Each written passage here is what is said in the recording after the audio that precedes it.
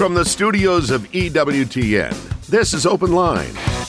With today's host, Father John Trigilio.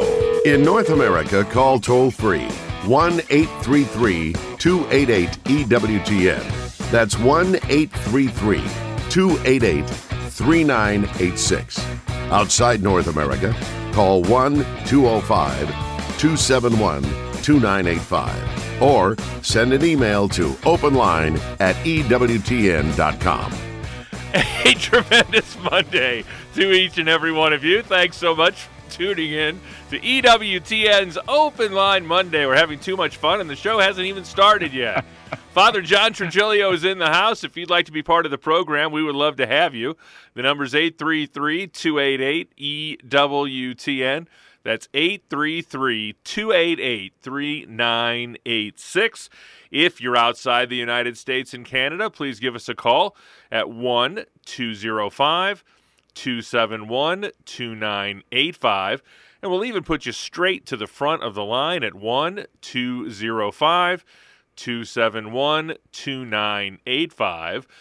And you can always send us an email. That email address is openline@ewtn.com. I'm Jack Williams, Michael McCall producing the program. Your call screener is Matt Gubensky, and Jeff Burson handling our social media efforts. So if you're watching us on YouTube or Facebook Live, you can type a question into the chat window, and it may find its way to us by the end of the program. And our host, the aforementioned Father John Trigilio, how are you? I'm doing well, thank you. Paul writes in, what is the best way, not the Apostle Paul, but a modern-day Paul, what is the best way to help homeless beggars on the street that leads them to a better life? Well, I would not give them cash because in many cases they're going to use it for drugs or alcohol, or they get mugged by one of the other people in the area. But Father Briganti and I were once in London for a clergy conference, and we actually went and got a guy a sandwich, and he was so grateful. It was better that we give him the actual food. I always bring with me some holy cards, little medals, miraculous medals, and some maybe like gift cards where they could go to a local place, fast food or whatever, and get something to eat. But I advise not giving people cash. But also, if you have nothing, pray with them. You'd be surprised how many homeless people appreciate any act of kindness. Now, of course, there's always going to be a few who got an angle, and they're going to tell you that that's not what they want. But at least you got to reach out and make an effort. Absolutely, I agree with that. 833-288-EWTN. Couple of open lines still at 833-288-3986. Nathan wants to know if Adam and Eve ever existed, and what must we believe about them? Well, yes, we must believe that they did exist, and this has been a doctrine of our faith from year zero, so to speak. Pope Pius XII made this very clear in an encyclical letter he wrote, Humani Generis, and said that the whole human race comes from one set of human parents, Adam and Eve. And at the time when he issued that encyclical, some of the scientists were scoffing at it. Well, in the early 1980s, I think it was like 1981 perhaps, two British scientists who were agnostic at best, maybe even atheists, came with the discovery that all human beings who ever walked this earth can trace themselves through mitochondrial DNA to one woman. And when they made that discovery, the press and media said, they found Eve, and, they were a little bummed out because, well, we're not proving the existence of Eve, but that's exactly what they did. They found out that, yes, we're not from several groups of parents, polygenism, but monogenism, one set of human parents. 833-288-EWTN. That's 833-288-3986. Email from Jim. He said, there's a stereotype that after the Second Vatican Council, catechesis really declined. What could have caused this change from good catechesis to bad, and what can be done? Yes, I say it's more than a stereotype. It sadly did happen. It wasn't official. This was not something that they discussed at the Second Vatican Council. The bishops did not suggest this, nor did Pope Paul VI or even Pope John the 23rd. But here in the States and elsewhere around the world, some of the so-called illiterati, the professionals, poo-pooed the whole idea of catechesis, of using the catechetical method. And they said repetition was no good, and you had to focus on experiential type of religion. Well, St. John Paul the Great wrote this wonderful document, Catechesi Tradendae, and he also is the one who issued the Catechism of the Catholic Church in 1992, and it makes it very clear that using the catechetical method of memorization, and also it's sort of like the Socratic method, question and answer, where the catechism answers those questions that each one of us has in our faith life. Father, I'm going to go to the phones here a little bit earlier than we normally do. We've got a first-time caller in the Commonwealth of Kentucky, Rose Marie, and our Viewer Services Department has sent Rose Marie our direction. And Rose Marie, welcome to the program. You're on the air with Father Trigilio. Oh, thank you. Father Trigilio, I have a dilemma. I am the only living parent now, and I have 4 children. And my youngest one was diagnosed with colon cancer. And I prayed to Jesus and asked that be given to me. And I don't know if I had the right to do it.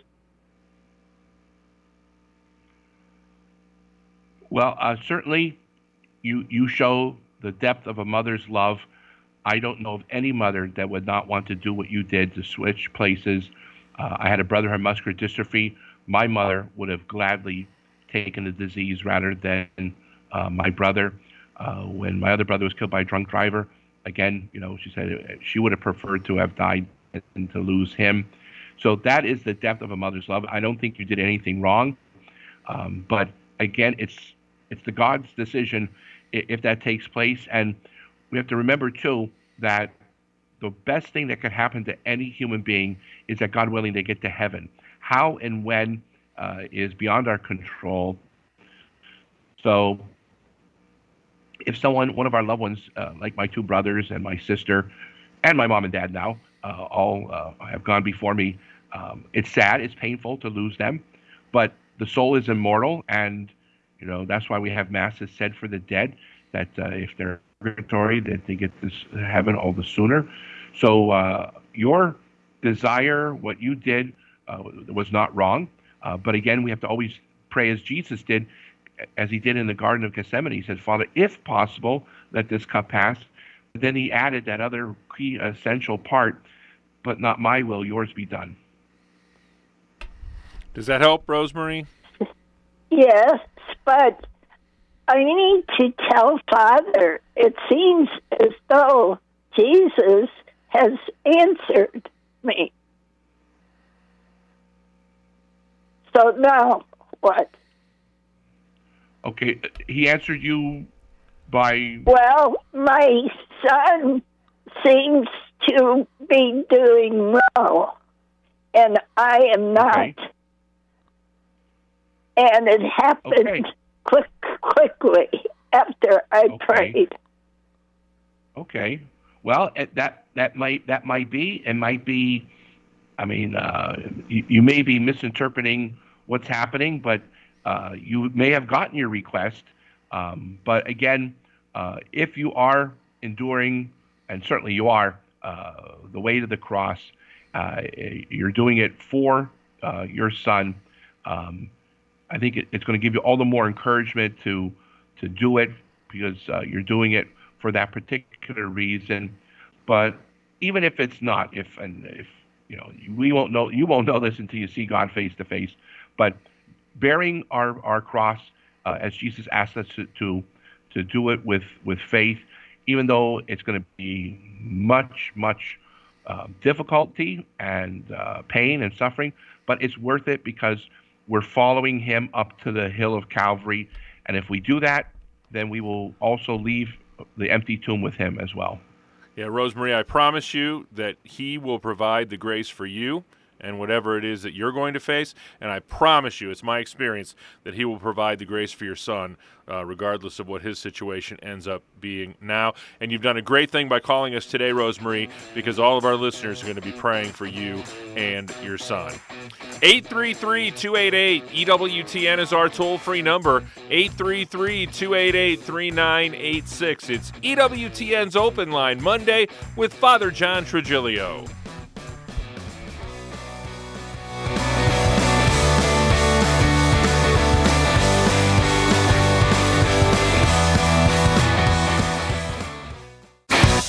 This is Open Line on the EWTN Global Catholic Radio Network. If you have a question, call 1-833-288-EWTN. That's 1-833-288-3986. Outside North America, call 1-205-271-2985. Or send us an email to openline@EWTN.com. Hot off the presses for the month of June from EWTN Publishing, Father Benedict Answers Your Questions by Father Benedict Groeschel. Beloved spiritual master and psychologist Father Benedict Groeschel tackles an array of personal questions in his refreshingly frank, conversational way, addressing everything from hot-button topics in the church to ways to explain what Catholics believe, to advice on increasing your devotion to our Eucharistic Lord. You'll learn who is really allowed to receive Holy Communion at Mass, how you can help restore reverence and awe at Mass, and much, much more. Father Benedict Answers Your Questions by Father Benedict Groeschel, a new book from EWTN Publishing. It's available at EWTNRC.com. By Catholic, shop EWTNRC.com. Still two open lines for you at 833-288-EWTN. That's 833-288-3986. Next up is Marla, another first-time caller in the great state of West Virginia, listening on St. Paul Radio. Marla, you're on with Father John.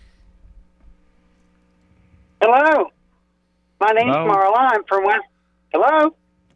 Yes. Yes, my question is, you were talking earlier about homeless, and what I'm wondering is, if we were going to give away some of those little saints medallions to the homeless, what would be the best saint medallions to give the homeless that would be most beneficial for them? Very good question. I have a whole bunch of miraculous medals. I carry with me all the time. I don't think you can beat the miraculous medal. Hospital. Oh. Of course, certainly the Holy Family. St. Joseph, who's the patron saint of the Universal Church. He's a good saint. And you could even give any one of your favorite patron saints. But miraculous medal, that's tried and true. God bless you, Marla, for your efforts there in West Virginia. 833-288-EWTN. That's 833-288-3986. Dave is another first-time caller in St. Thomas, Ontario, Canada, listening on Sirius XM Channel 130. Thanks for holding, Dave. Welcome to the program. Hi. I'm just wondering if polygamy is a sin. You broke up there for 1 second. Are you asking if polygamy is a sin? Polygamy. Yes. Father? Polygamy, having more than one spouse, yes, it is a sin because we're to, especially in the Christian dispensation. Obviously, in the Old Testament times, that was different, but since Jesus raised marriage to the level of a sacrament, matrimony is one man, one woman for the rest of their natural lives. So, yes, now I know some people who come from a pagan background in other parts of the world, and then when they get baptized, become Christian, they may have more than one spouse, but they have to rectify that because once they become Christian, especially Catholic Christian, you're only supposed to have one wife or one husband. Thanks, Dave. We appreciate the call today. That opens up a line for you at 833-288-EWTN. That's 833-288-3986. We head next to Tobacco Road. Cindy is another first-time caller in the great state of North Carolina, watching us on YouTube today. Cindy, you're on with Father Trigilio. Hi, Father. Hello. I have a question. Hi, hello. Yes, go ahead. My question is, 1 Corinthians 4:6 has been used quite a few times that I've seen to try to prove sola scriptura. Now, my sense is definitely that that's not what it means, but I'm not quite sure how to articulate it, partly because I'm not quite sure I understand it myself. I mean, I think perhaps Paul might be speaking there of the Old Testament, but I'm not sure if that's right. Okay. So the particular question you have is with 1 Corinthians 4:6? Yes. Okay. I'll read it for you, Father. It's, okay. Now, brothers and sisters, I have applied these things to myself and apostles for your benefit, so that you may learn from us the meaning of the saying, do not go beyond what is written. Then you will not be puffed up in being a follower of one of us over against the other. Okay. Yes, I've heard people try to use that passage to invalidate the church's teaching on sacred tradition.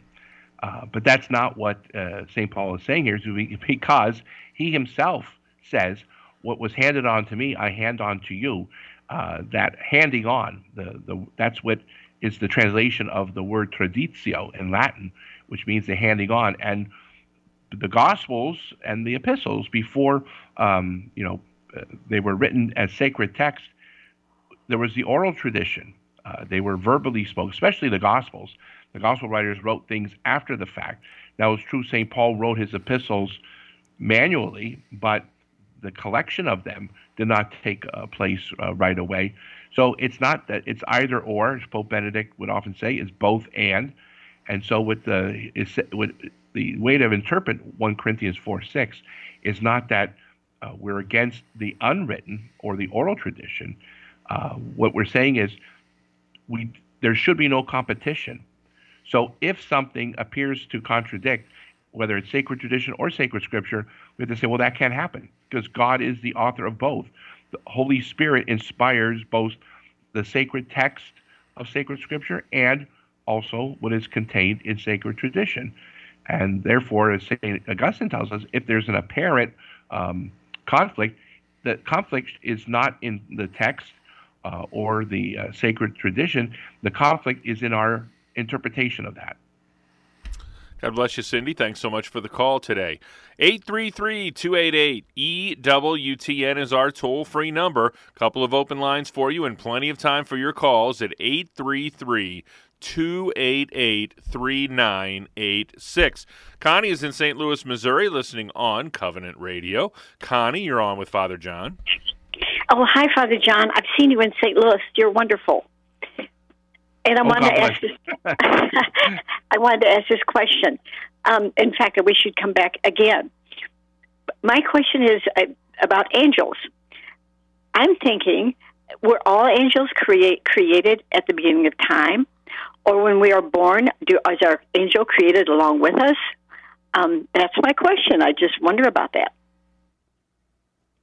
Okay, well, I'm glad you called in. We believe that angels were all created at the same time, the same instant. They do not exist in time as you and I do, but they don't exist in eternity like God does. St. Thomas Aquinas said that angels exist in what he called in aevum, as opposed to temporal time. They have a beginning, they have no end. The angels were created. Then, of course, we know 1/3 of them went bad, rebelled against God, Lucifer and his cohorts. 2/3 with obviously St. Michael, Raphael, Gabriel, and the rest remain loyal and faithful to God. Now, with our guardian angels, We certainly, that's a dogma of our faith that we do. Each one of us has assigned a personal guardian angel. Now, do they get recycled? I don't know. Some of the fathers of the church, speculate that, each one of us has our own unique guardian angel.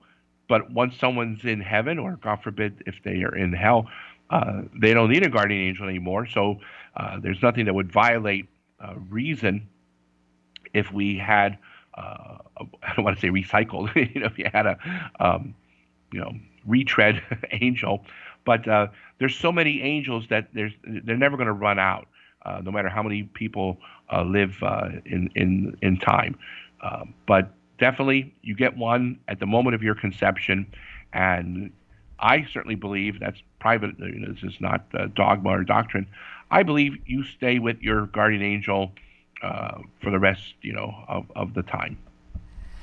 833-288-EWTN. That's 833-288-3986. You're number one in Canada today, Father. Debbie is in Ottawa, listening on Sirius XM Channel 130. Debbie, you are on with Father John Trigilio. Hi, Father John. Thanks for taking my call.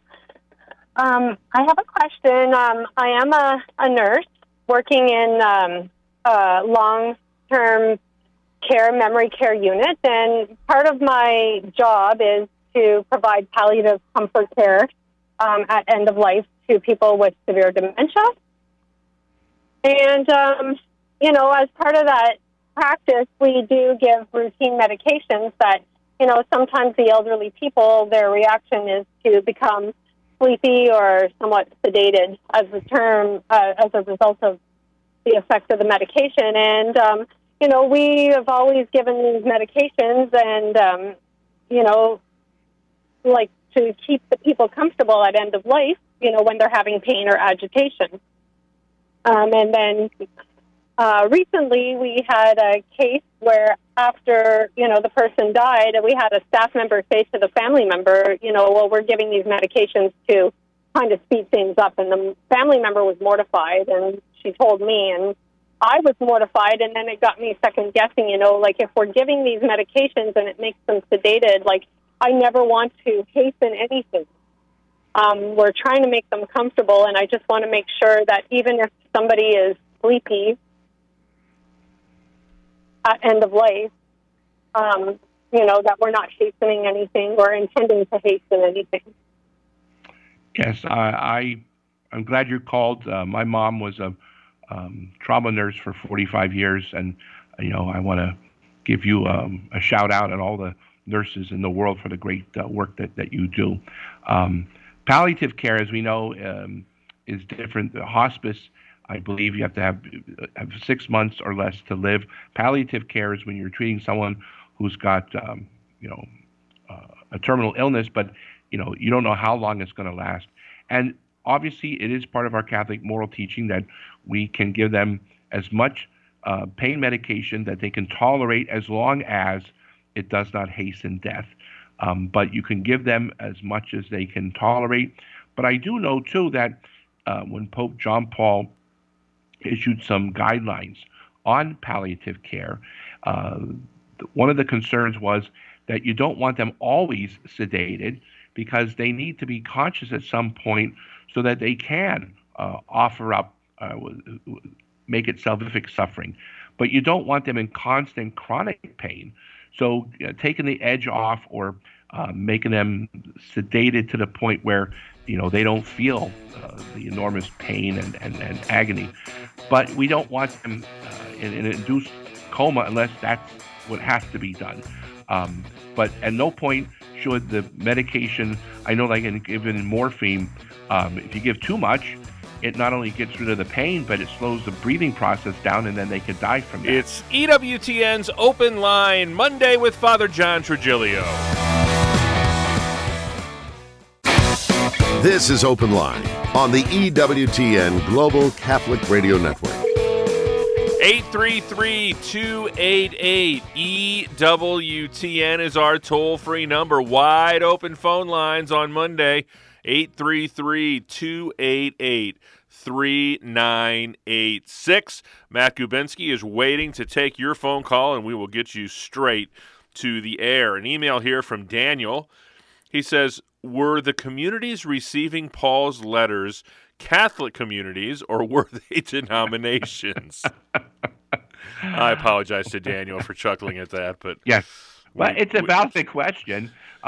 There were no Methodists, there were no Lutherans or Presbyterians. If you were a Christian, you were Catholic. That was it. There was no split until the first schism in the 11th century, when the Eastern Orthodox split from Rome. So up until that time, there was just one Christian church, had many different flavors and varieties, but it was still one church. It was all under the Bishop of Rome as the Roman Pontiff, but also you had the patriarchs who were in union with him. So until the East-West schism, and then Martin Luther, he's the one that brought in Protestantism in the 16th century. So the letters that St. Paul were writing were to Catholic communities, yes.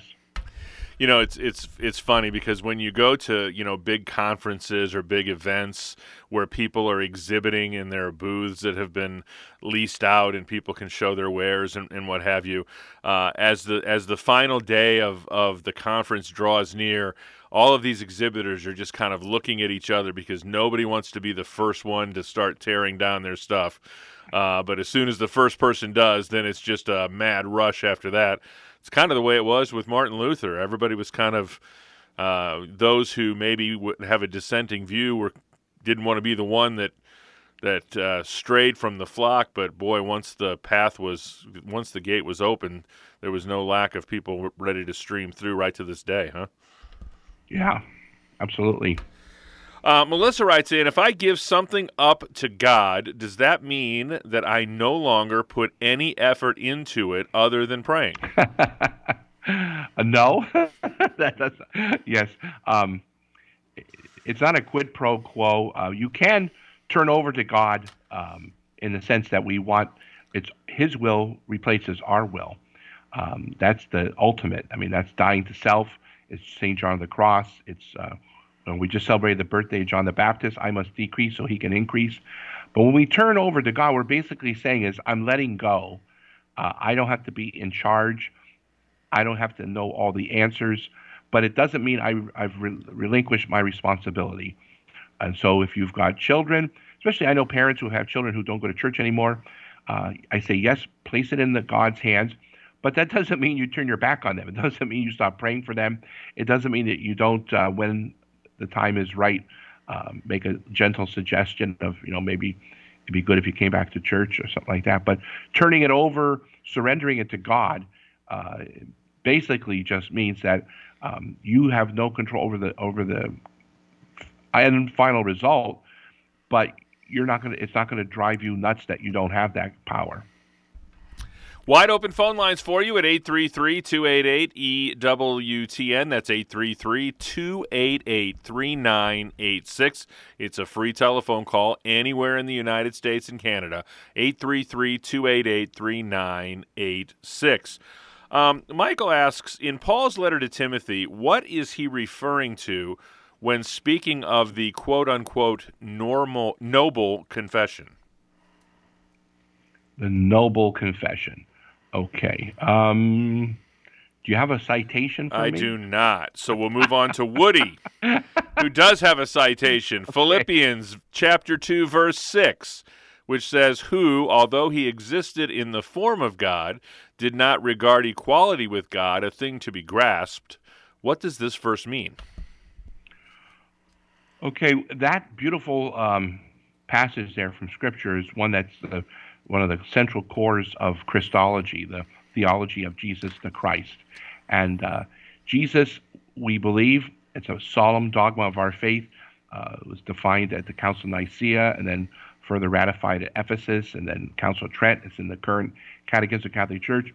Jesus is one divine person with two natures, a human nature and a divine nature. But he's one person.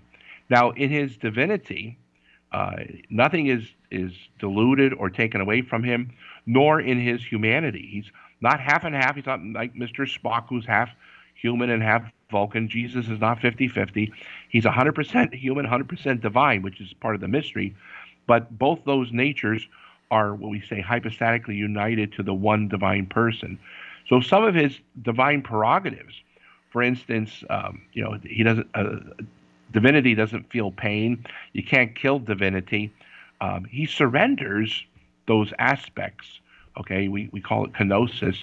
He surrenders those privileges of divinity because of his sacred humanity. He has to die on the cross. He has to suffer the crucifixion, and he embraces that because of his great love for us, and wants to take on the sins of the world upon his shoulders. So the only way that he could have salvific redemption is if he could feel pain and actually experience death. But it's not that he's pretending, because Docetism was a heresy where Jesus just pretended to be human. It's almost like the invasion of the body snatchers type of theology. Arianism was another heresy that believed he wasn't truly the Son of God. He was close, like a hybrid, but not the same. No, true God, true man. 833-288-EWTN is our toll-free number. 833-288-3986. Harrison writes in, Jesus instituted the Eucharist at the Last Supper. When did the Eucharist begin to be celebrated at a daily liturgy? A daily liturgy, I don't know exactly the precise moment. I know on a weekly basis, the Christians started that right off the bat on Sunday. We see this certainly on the road to Emmaus. Jesus was recognized at the breaking of the bread, which took place on Sunday. Now, the daily celebration, there's nothing that gives us any indication that it was not done. But I think the common practice of it being done more frequently, we see once religious communities started to flourish and grow. Obviously, during the time of the Roman persecutions, Mass was celebrated. The breaking of the bread, as they first called it, the sacred liturgy in the catacombs. I think the religious orders, like the Augustinians and those religious groups, that they wanted to have a daily Mass. So there's no magic date or time, but it does. I think you can probably find some documentation that it was done frequently, not just once a week, but the common practice of having daily Mass, I don't think until really the church becomes legalized at the Edict of Milan in 313 A.D. 833-288-EWTN is our toll-free number. Still time for your calls at 833-288-3986. Matthew's watching us on YouTube, and he says, when a seminarian says to you, I do not feel worthy for this office, is it a grace or is it a red flag? We want to hear that. We don't want guys to think and presume that, just because they walk through the door that they're going to be ordained a priest. Yes, we want them to want to be ordained, but we can never presume it. And we tell the guys, you could go through, I went through seminary 12 years, high school seminary, college seminary, major seminary. Some of these fellows go through 4, 5, 6, 8 years right now. At no point do you have what we call moral certitude or metaphysical certitude until the actual moment the bishop puts his hands on your head and ordains you. You can have a moral certitude that, yes, you firmly believe that this is what God's will is, and we ask them that. Do you really believe this is what the Lord is calling you to? But in terms of having absolute, irrevocable metaphysical certitude, anything can happen, God forbid, between the time that they're still a layman and they become a cleric at the ordination to diaconate. So we don't want the guys to presume, but we certainly don't want them confused. We have seen too many types of instances where some guys were unsure, and then after they get ordained, well, maybe I made the wrong choice. No, we don't want that. We want people to say, yes, I firmly believe this is what God's calling me to, but the provision always has to be, it's contingent upon the official call. That's why the guys are not allowed to send out invitations to their family members. They can say save the date, but they cannot officially set anything in motion until they get the letter from the bishop that says, Most Reverend so-and-so formally calls you to holy orders. 833-288-EWTN. That's our toll-free number, 833-288-3986. James is another first-time caller in Milwaukee, Wisconsin, and listening on WSFI Radio. James, you're on with Father Trigilio. Hello, Father. Can you hear me? I absolutely can. Oh, great. The quick question was, Father, that somewhere in the Bible it states that if you get rid of one demon, he'll come back with 7 of his buddies that are 7 times worse. You familiar with that one, Father? Yes, I am. Could you just touch on what the meaning of that is supposed to be? Because you'd probably be better off with the one demon rather than 7 worse ones. Yes, that makes perfect sense to me. Now, Jesus wasn't saying that this happens all the time. He just says that it sometimes happens or maybe frequently happens, but it's not something that we have to get worried about and say, isn't it better to have one rather than a dozen? It's almost like when I had river rats when I was a new pastor. I saw one, then it ended up I had 6. One's enough. I mean, you don't want to have more than that. But in terms of what he said in Scripture, it's just to be careful, because even though we may be delivered from demonic either possession or obsession, where possession is when the demon's inside the person themselves physically. Obsession or oppression is when the demon's outside, but bothering the person, physically on the outside or mentally or emotionally. Again, it's the idea of presumption that just because the house has been cleaned doesn't mean that the bugs aren't going to get in there. And I had to be vigilant, because even though I got rid of the river rats, the exterminator told me, be careful, they will come back unless you are vigilant and are prepared. And I think that's what Jesus is teaching us here, is even though you got the house clean in that sense, that you got rid of the demons, you still have to use prudence. You have to always say, yes, I have to be prepared. I might be attacked again, but not in a paranoia sense, not in this idea that, oh my goodness, this is definitely going to happen. No, it's just you should be prepared within reason, but also rely and trust on God's providence. Thanks so much, James. We appreciate the call. We head next to the desert. Ian is a first-time caller in New Mexico watching us on YouTube. Ian, you're on with Father John. Hello, Father John.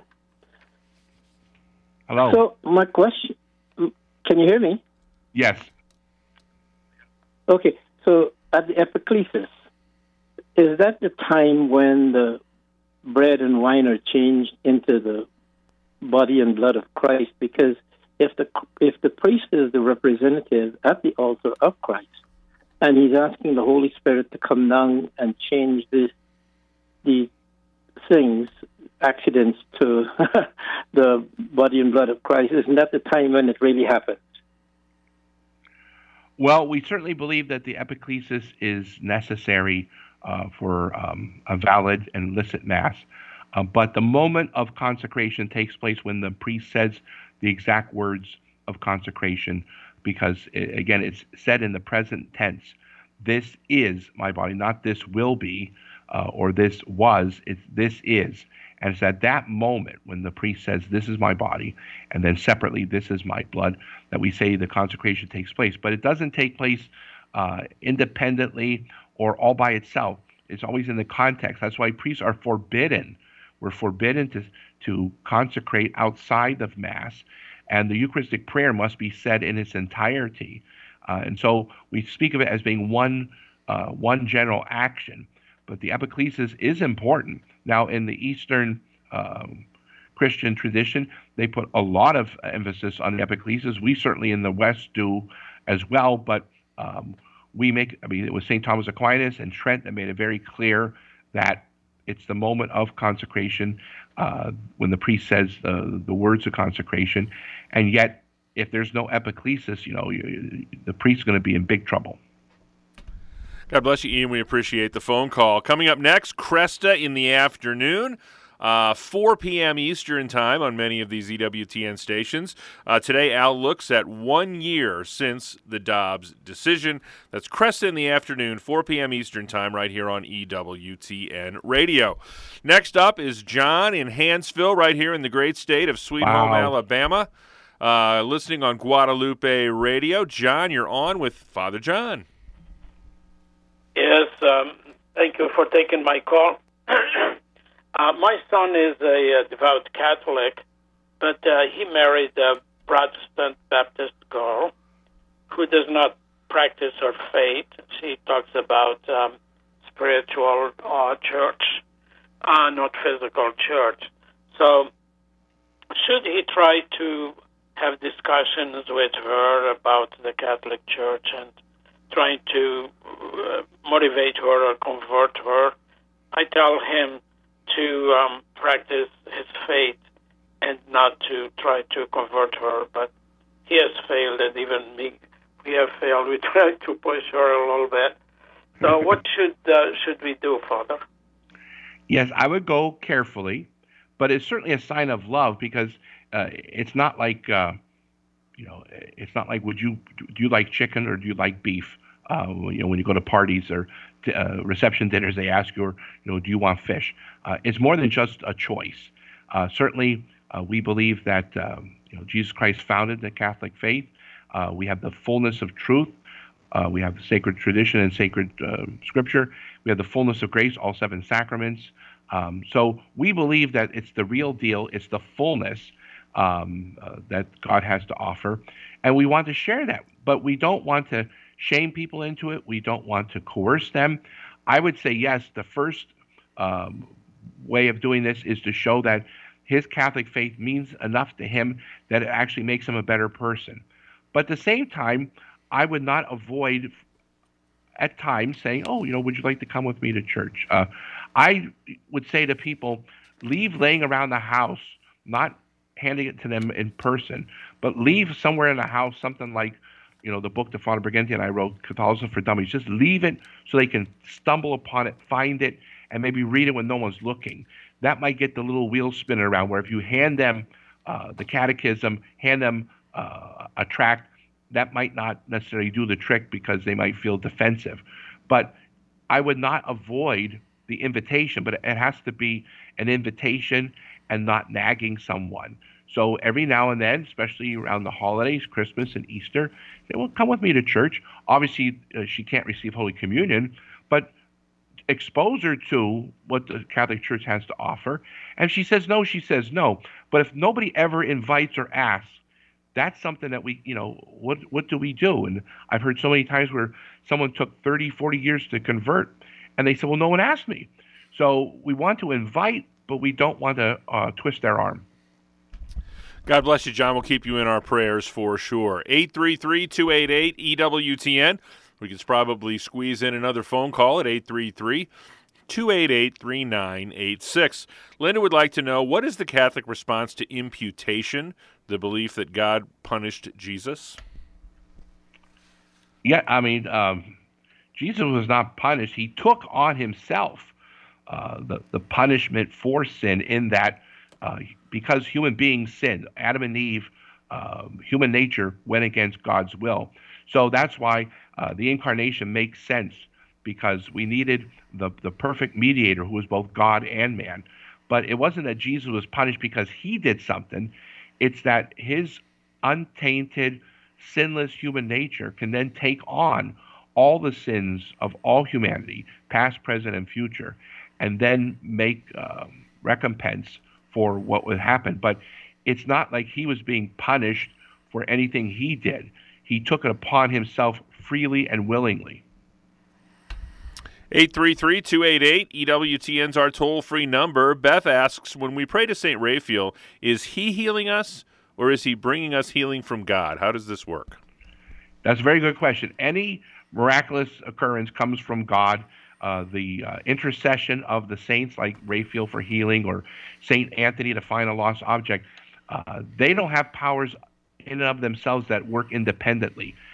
They are vehicles of God's grace. God's working these things. So God's never out of the loop, so to speak.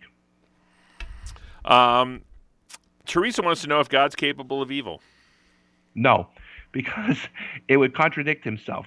He is goodness itself. He's the summum bonum, supreme good. And sin is going against his will. So if he goes against his own will, it's a contradiction. It's an oxymoron. I mean, he would negate himself. He would cease to exist. He's all good. He's pure good. He's holiness itself. So he can't go against himself. It's impossible. Linda is in Columbus, Ohio, listening on St. Gabriel Radio today. Linda, you're on with Father Trigilio. Hi, Father. I was wondering if someone has passed, if you're saying prayers for them, should they be in purgatory, does that help them to get into heaven faster? And also, if you say prayers now, should you be in purgatory? Would that help you? Should you go purgatory? Would that help you to get into heaven faster? Is there like a time limit or? First of all, always we believe prayers for the poor souls in purgatory are efficacious. We just don't know in what way. We don't want people to think that it's purely temporal. I know in some of the old Raccolta books, they saw a distinction in the partial indulgence, 100 days, 300 days. That did not mean ever that was time off of their sentence, as some people think it meant. It just meant whatever the spiritual equivalence of doing 300 days penance, that's what it meant. But we think of, if someone goes to jail and they say, well, you're going to get paroled early because of good behavior. That's not what we're talking about here. So the souls in purgatory can benefit all the prayers, especially masses. That's why it's a wonderful practice to have masses offered up for the deceased, but also every day to pray for them. And when they get out, we don't know, because purgatory is not necessarily a place, it's a state of cleansing. So we don't want it to limit it to just, you're in sort of some prison, some spiritual jail. You're not in hell and then get paroled. But it's a state of cleansing, and you can hasten, in the sense, help somebody finish their purgatory sooner by offering prayers and doing things, getting an indulgence and asking it to be applied to the souls in purgatory. Thank you, Linda. We appreciate that call. Mesa is watching us on YouTube and wants to know, I always thought purposely breaking the 1 hour fast before receiving Holy Communion and receiving communion anyway was of grave matter, but a theologian I know says it's not grave matter. Is it? It is if you know that that's something you're not supposed to do, and you just very intentionally say, I defy the church from telling me that I need to do that. That's grave matter.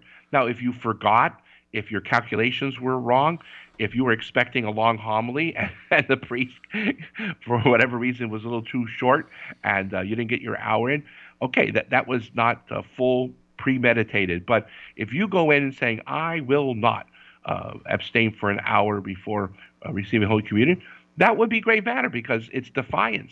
It's grave disobedience.